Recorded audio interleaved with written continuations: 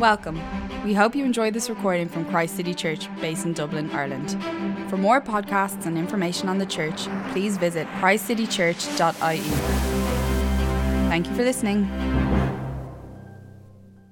Reading today is from Matthew 18, 1-4, and then we'll go on to Matthew 19, verses 13 to 30. So, Matthew 18, verses 1-4. At that time, the disciples came to Jesus and asked, "Who then is the greatest in the kingdom of heaven?"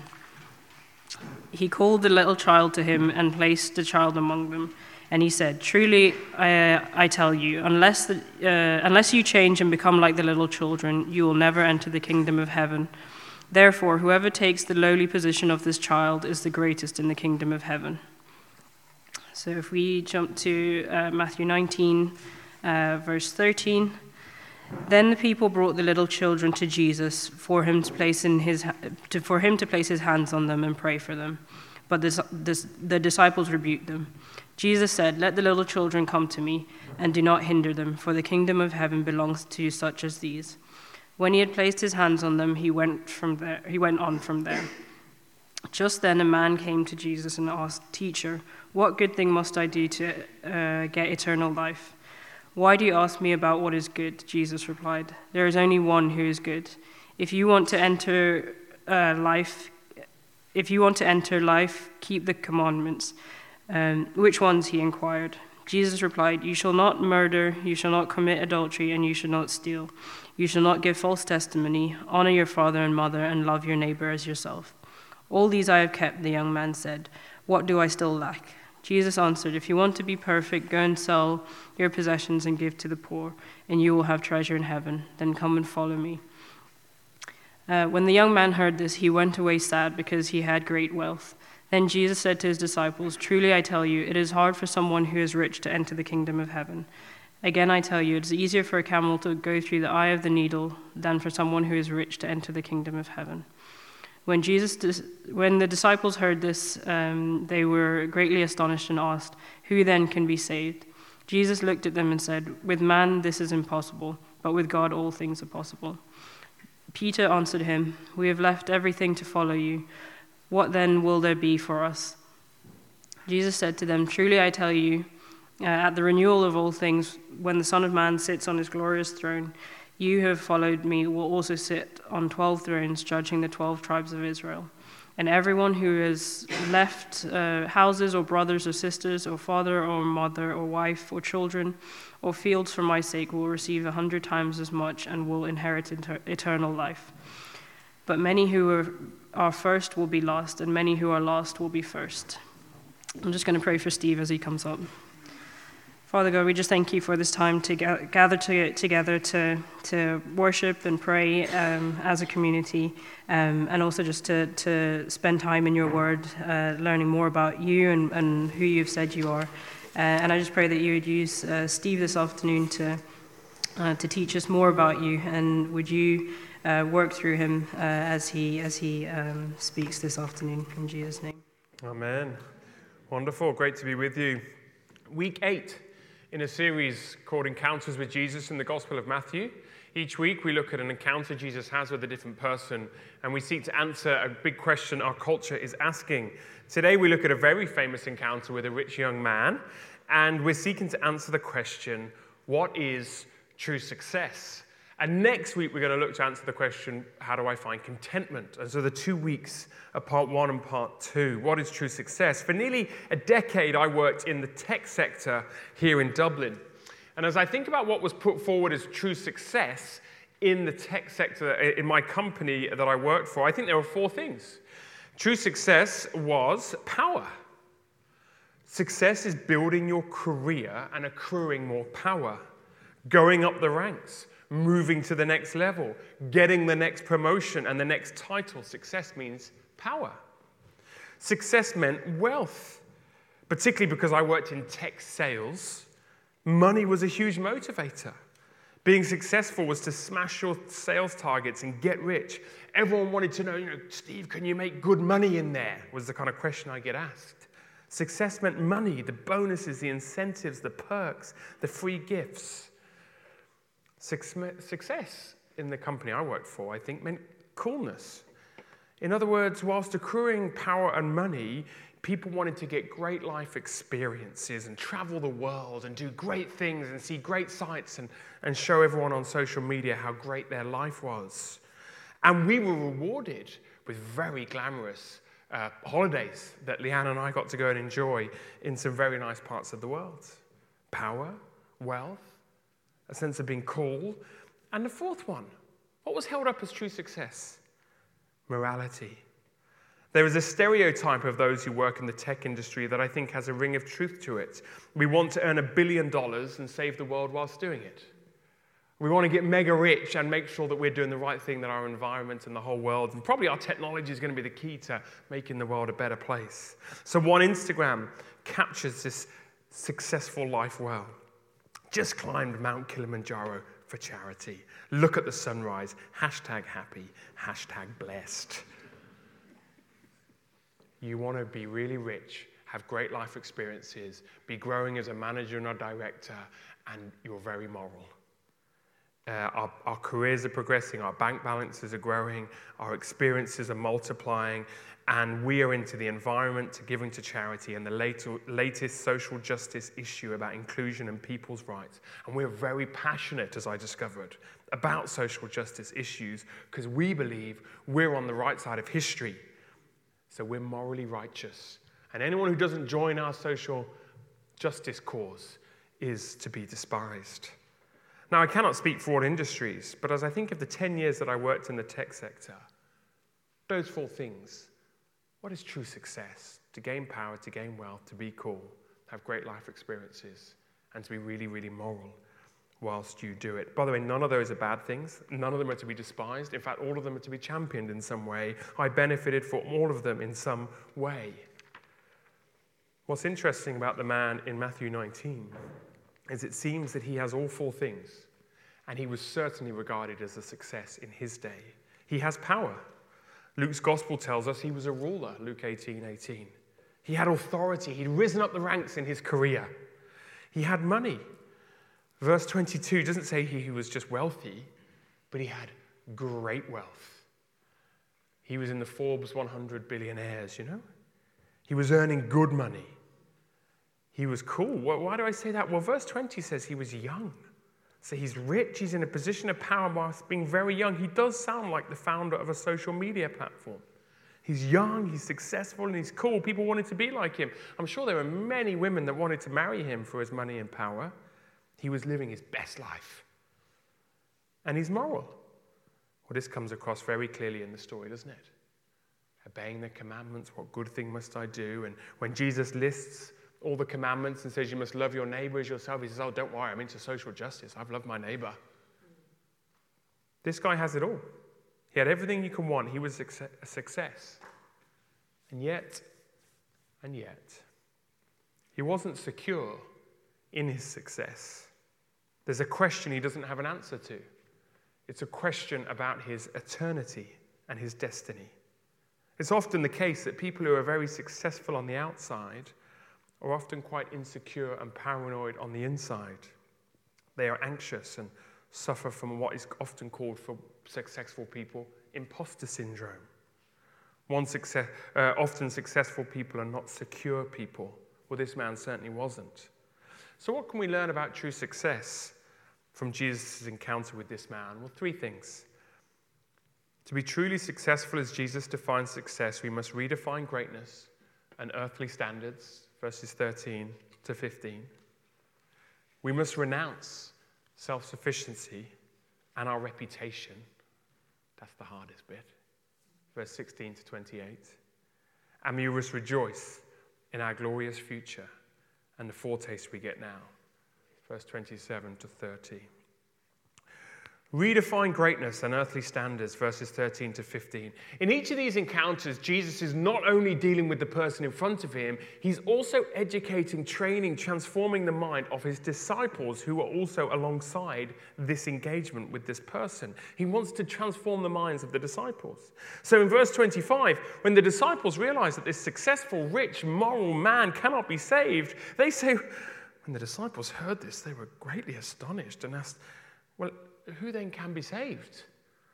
They'd have picked up, probably from the book of Proverbs and the rabbinical teaching, that riches were a reward for your hard work and a reward from God. And if he was moral, and surely this guy is a success because God is blessing his life. And if he can't get into the kingdom, well, who can?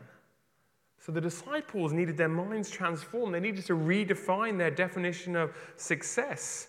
Their understanding of success was the same as the world's understanding. And this is something they've been coming to terms with for the last chapter or so. Hence why I had the beginning of chapter 18 read out, because we read there, at that time the disciples came to Jesus and asked, who then is the most successful, the greatest in the kingdom of heaven? He called a little child to him and placed the child among them. And he said, truly I tell you, unless you change and become like little children, you will never enter the kingdom of heaven. Therefore, whoever takes the lowly position of the child is greatest in the kingdom of heaven. Who is the greatest? Who's the most successful in Jesus' definition? Not the rich and powerful rulers, but the little children. Why? Because little children are humble? No, little children aren't humble. When you have children, if you've had them, you'll know. Little children are not humble. They're always striving to be first. But little children are, what does it say, verse 4? Lowly. They have no agency and power. They have no money. They are lowly in society. And in the ancient world, they had no rights. So those who are lowly in the world's eyes are the ones that Jesus says are the greatest. And Jesus was the first person in history to give children dignity and rights and care.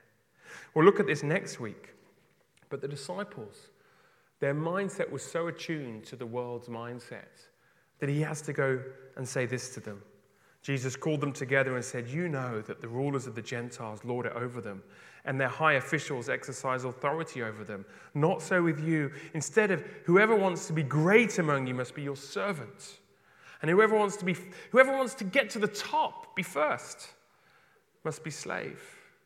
Just as the Son of Man did not come to be served, but to serve and to give his life as a ransom for many. So in chapter 18, the lowly, financially poor little children are not the great ones. In chapter 19, this rich, young, moral, successful ruler is not the great one. In chapter 20, the slave and the servant are the great ones. The world's definition of success and Jesus' definition of success are at complete odds. And so that's why he ends the passage. But there are many who are first in this world. There are many in the world that go, they're a success.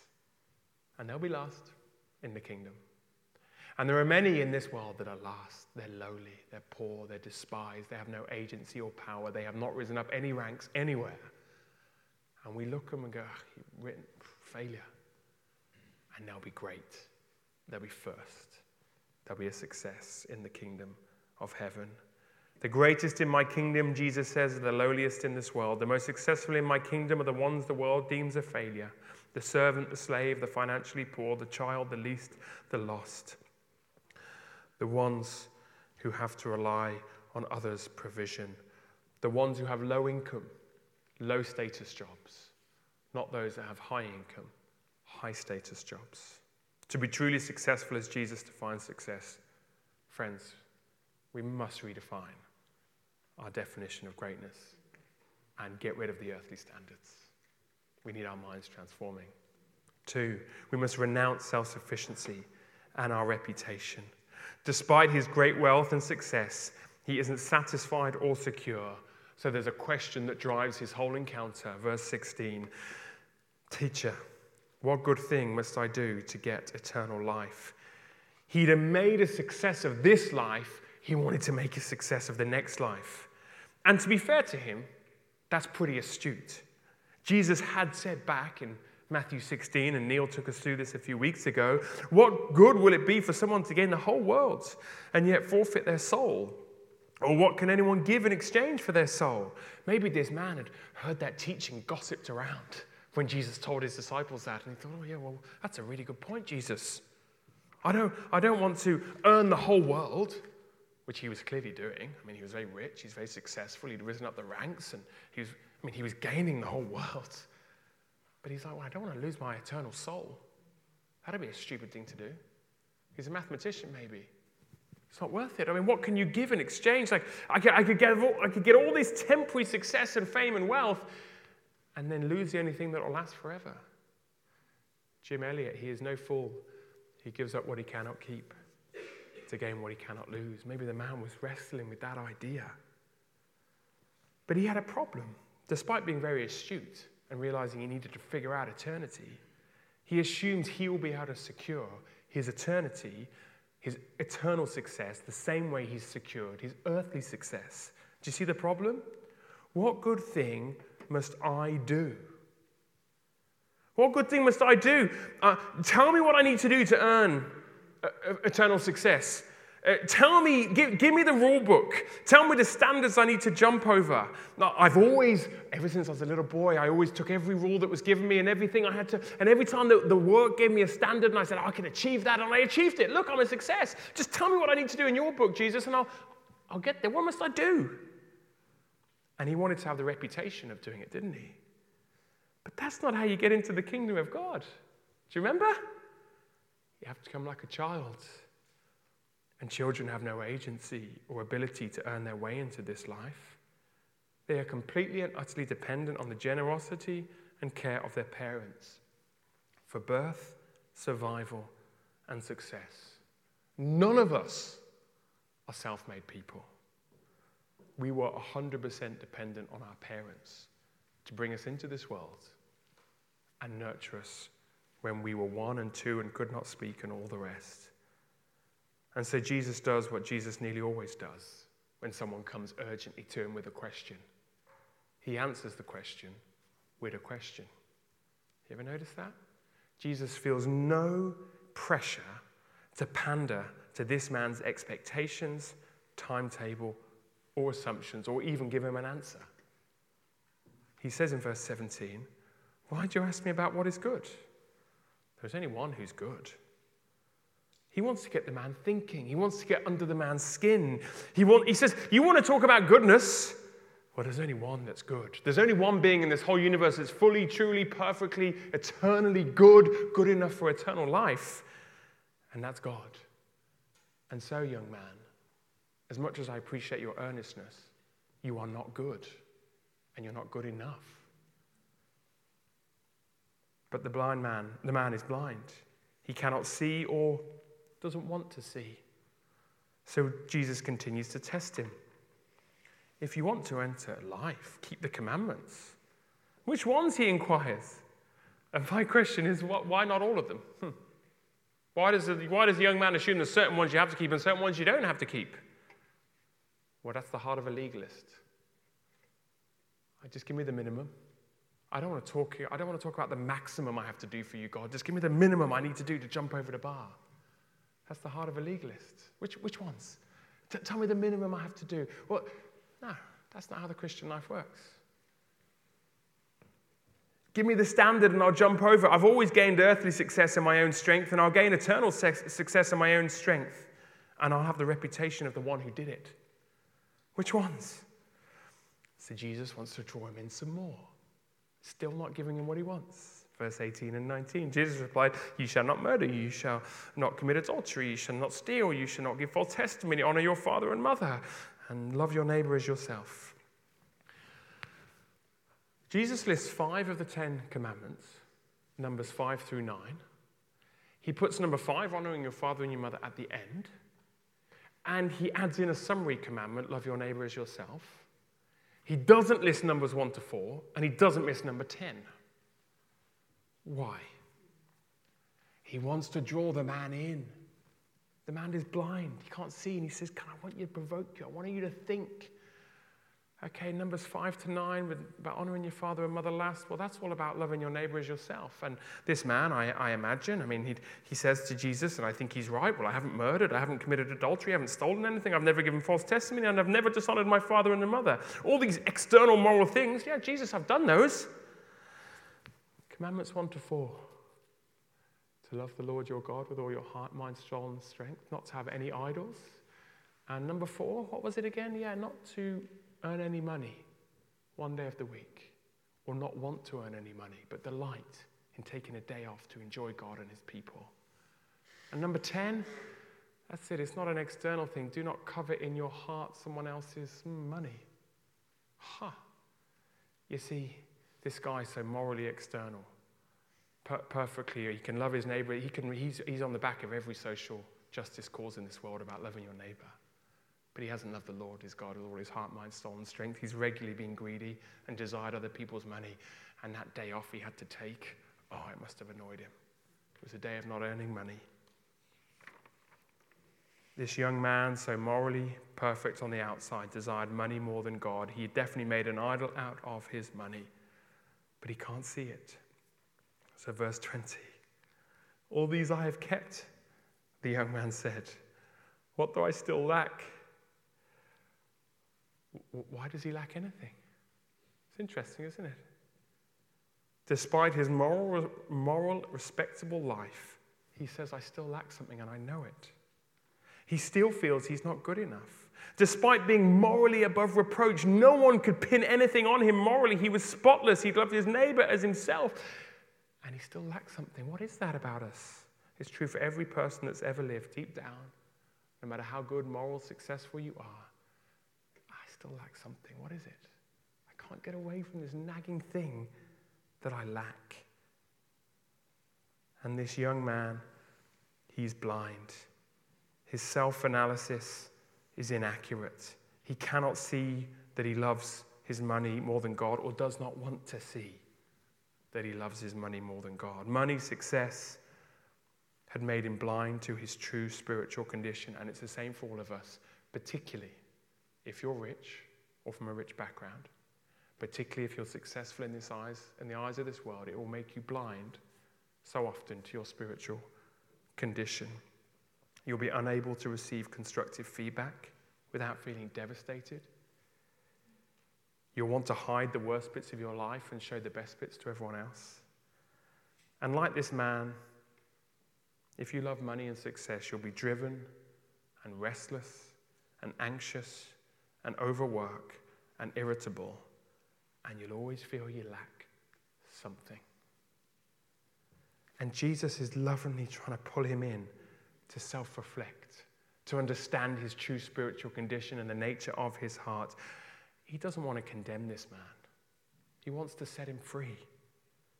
But this man wasn't free. This man was a slave to his success and reputation, and it must have been relentless and exhausting to always appear so good and so successful. So Jesus wants to set the man free. Verse 21, Jesus answered, if you want to be perfect, go sell your possessions and give to the poor, and you'll have treasure in heaven. Then come follow me.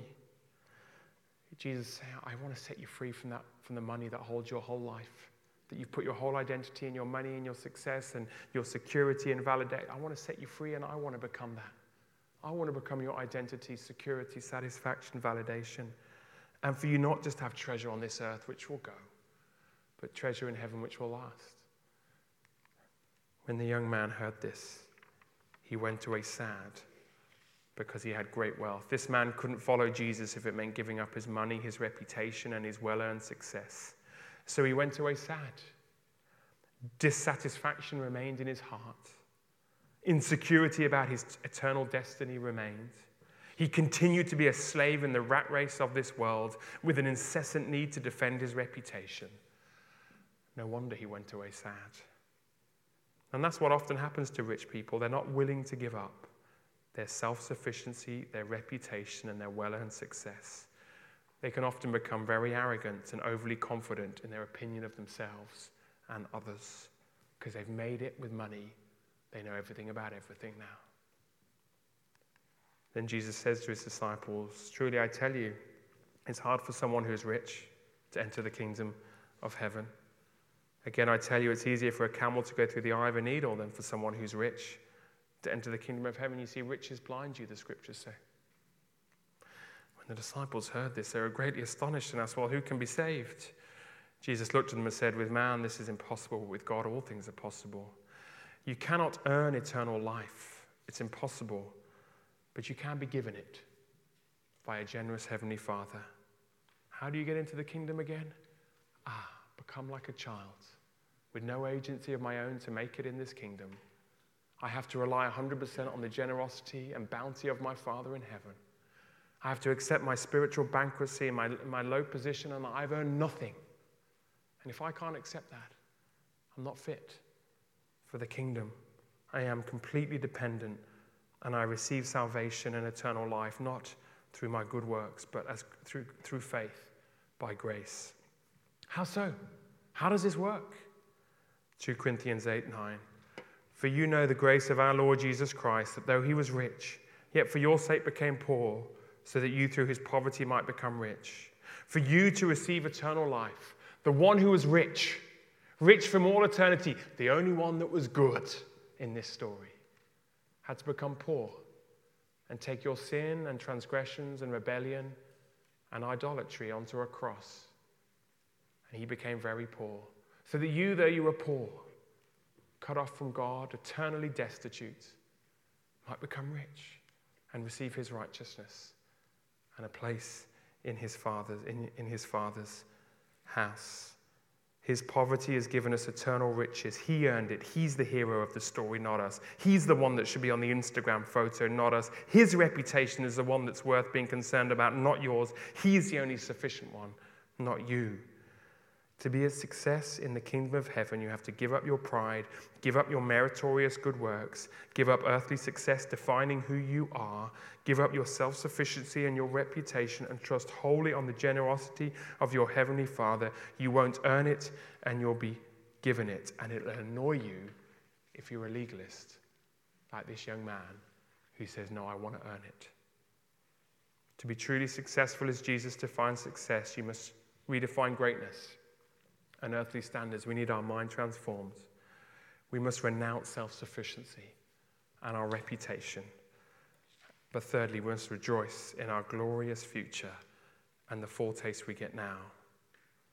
Remember what I said earlier, Jesus is not only engaging with this young man, he's also transforming the minds of the disciples.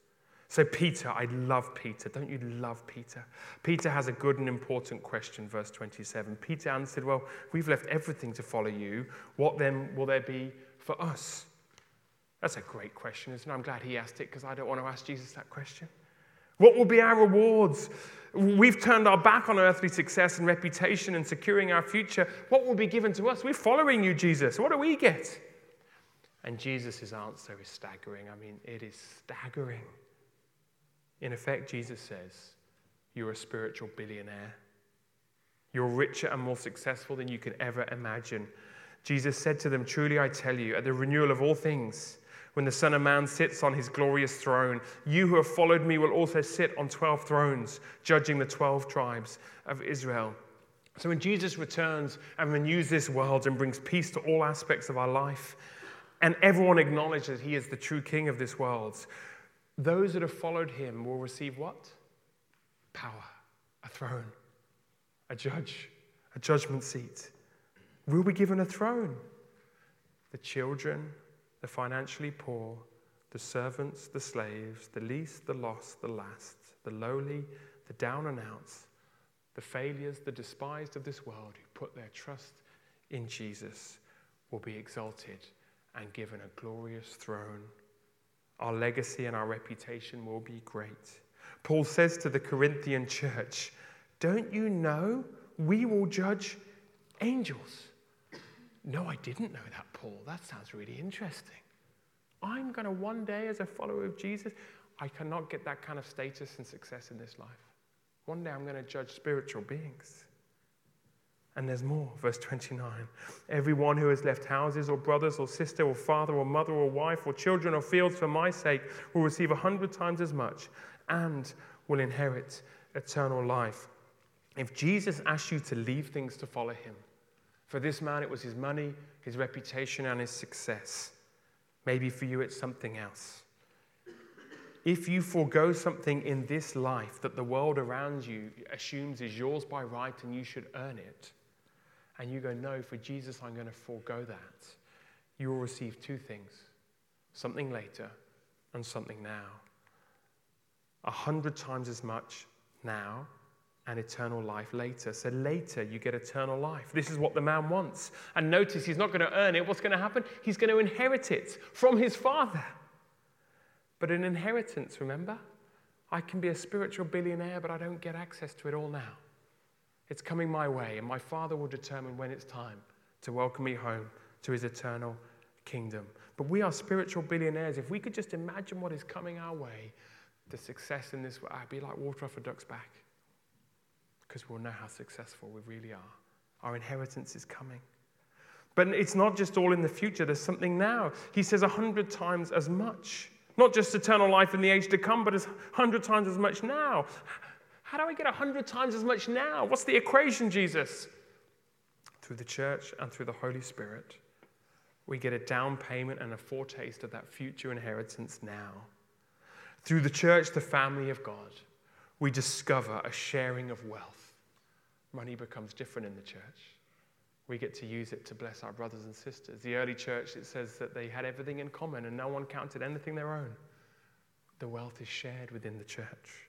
But not just wealth, is it? It's homes, it's hearts, it's cars, it's food, it's dinner tables, it's relational connections, it's carrying one another's burdens. Oh, we are so rich when we have the church family. Our spiritual family is a down payment and a foretaste of that glorious inheritance that's coming.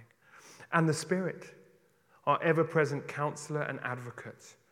In him we discover a peace that surpasses understanding when this world doesn't give us our success. A contentment and joy that suffering cannot take away.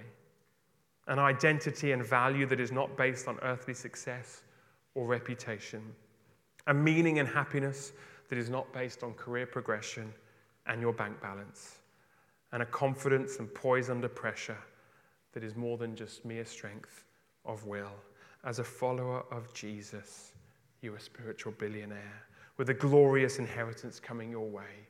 If you would just rejoice in it and rejoice in the foretaste and the down payment you get now through the church by the Spirit. Christ City Church, for you know the grace of our Lord Jesus Christ, that though he was rich, yet for your sake he became poor, so that you through his poverty might become rich. We're rich in Christ through the church by the Spirit. A glorious inheritance is coming our way. So rejoice in him. Rejoice in your future. Rejoice in the down payment and the foretaste. What good is it, really, for you to gain everything in this world and yet forfeit your soul? Let's take a moment to pause, and then I'll invite the band back and we'll sing. But just where you are, maybe you have a think as we take a moment to pause. What do you currently define as success? And where does your mind need to be transformed?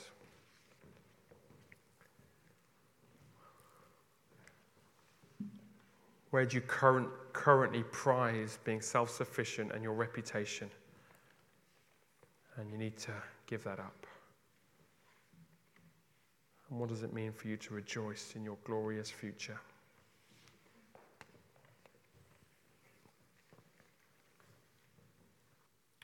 Heavenly Father, we thank you for this wonderful story that's spoken to your church for over 2,000 years. And we too feel Jesus pulling our hearts towards him and into greater self-understanding. As Psalm 139 says, search us, O God, and know our anxious ways, and lead us in the way everlasting.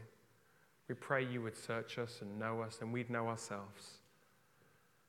We pray that as a church and as a counterculture in Dublin, we would be that. Our values, what we think is success, would be so different to the world. And where we are feeling that we need to earn it, Lord, you teach us what it is to be children.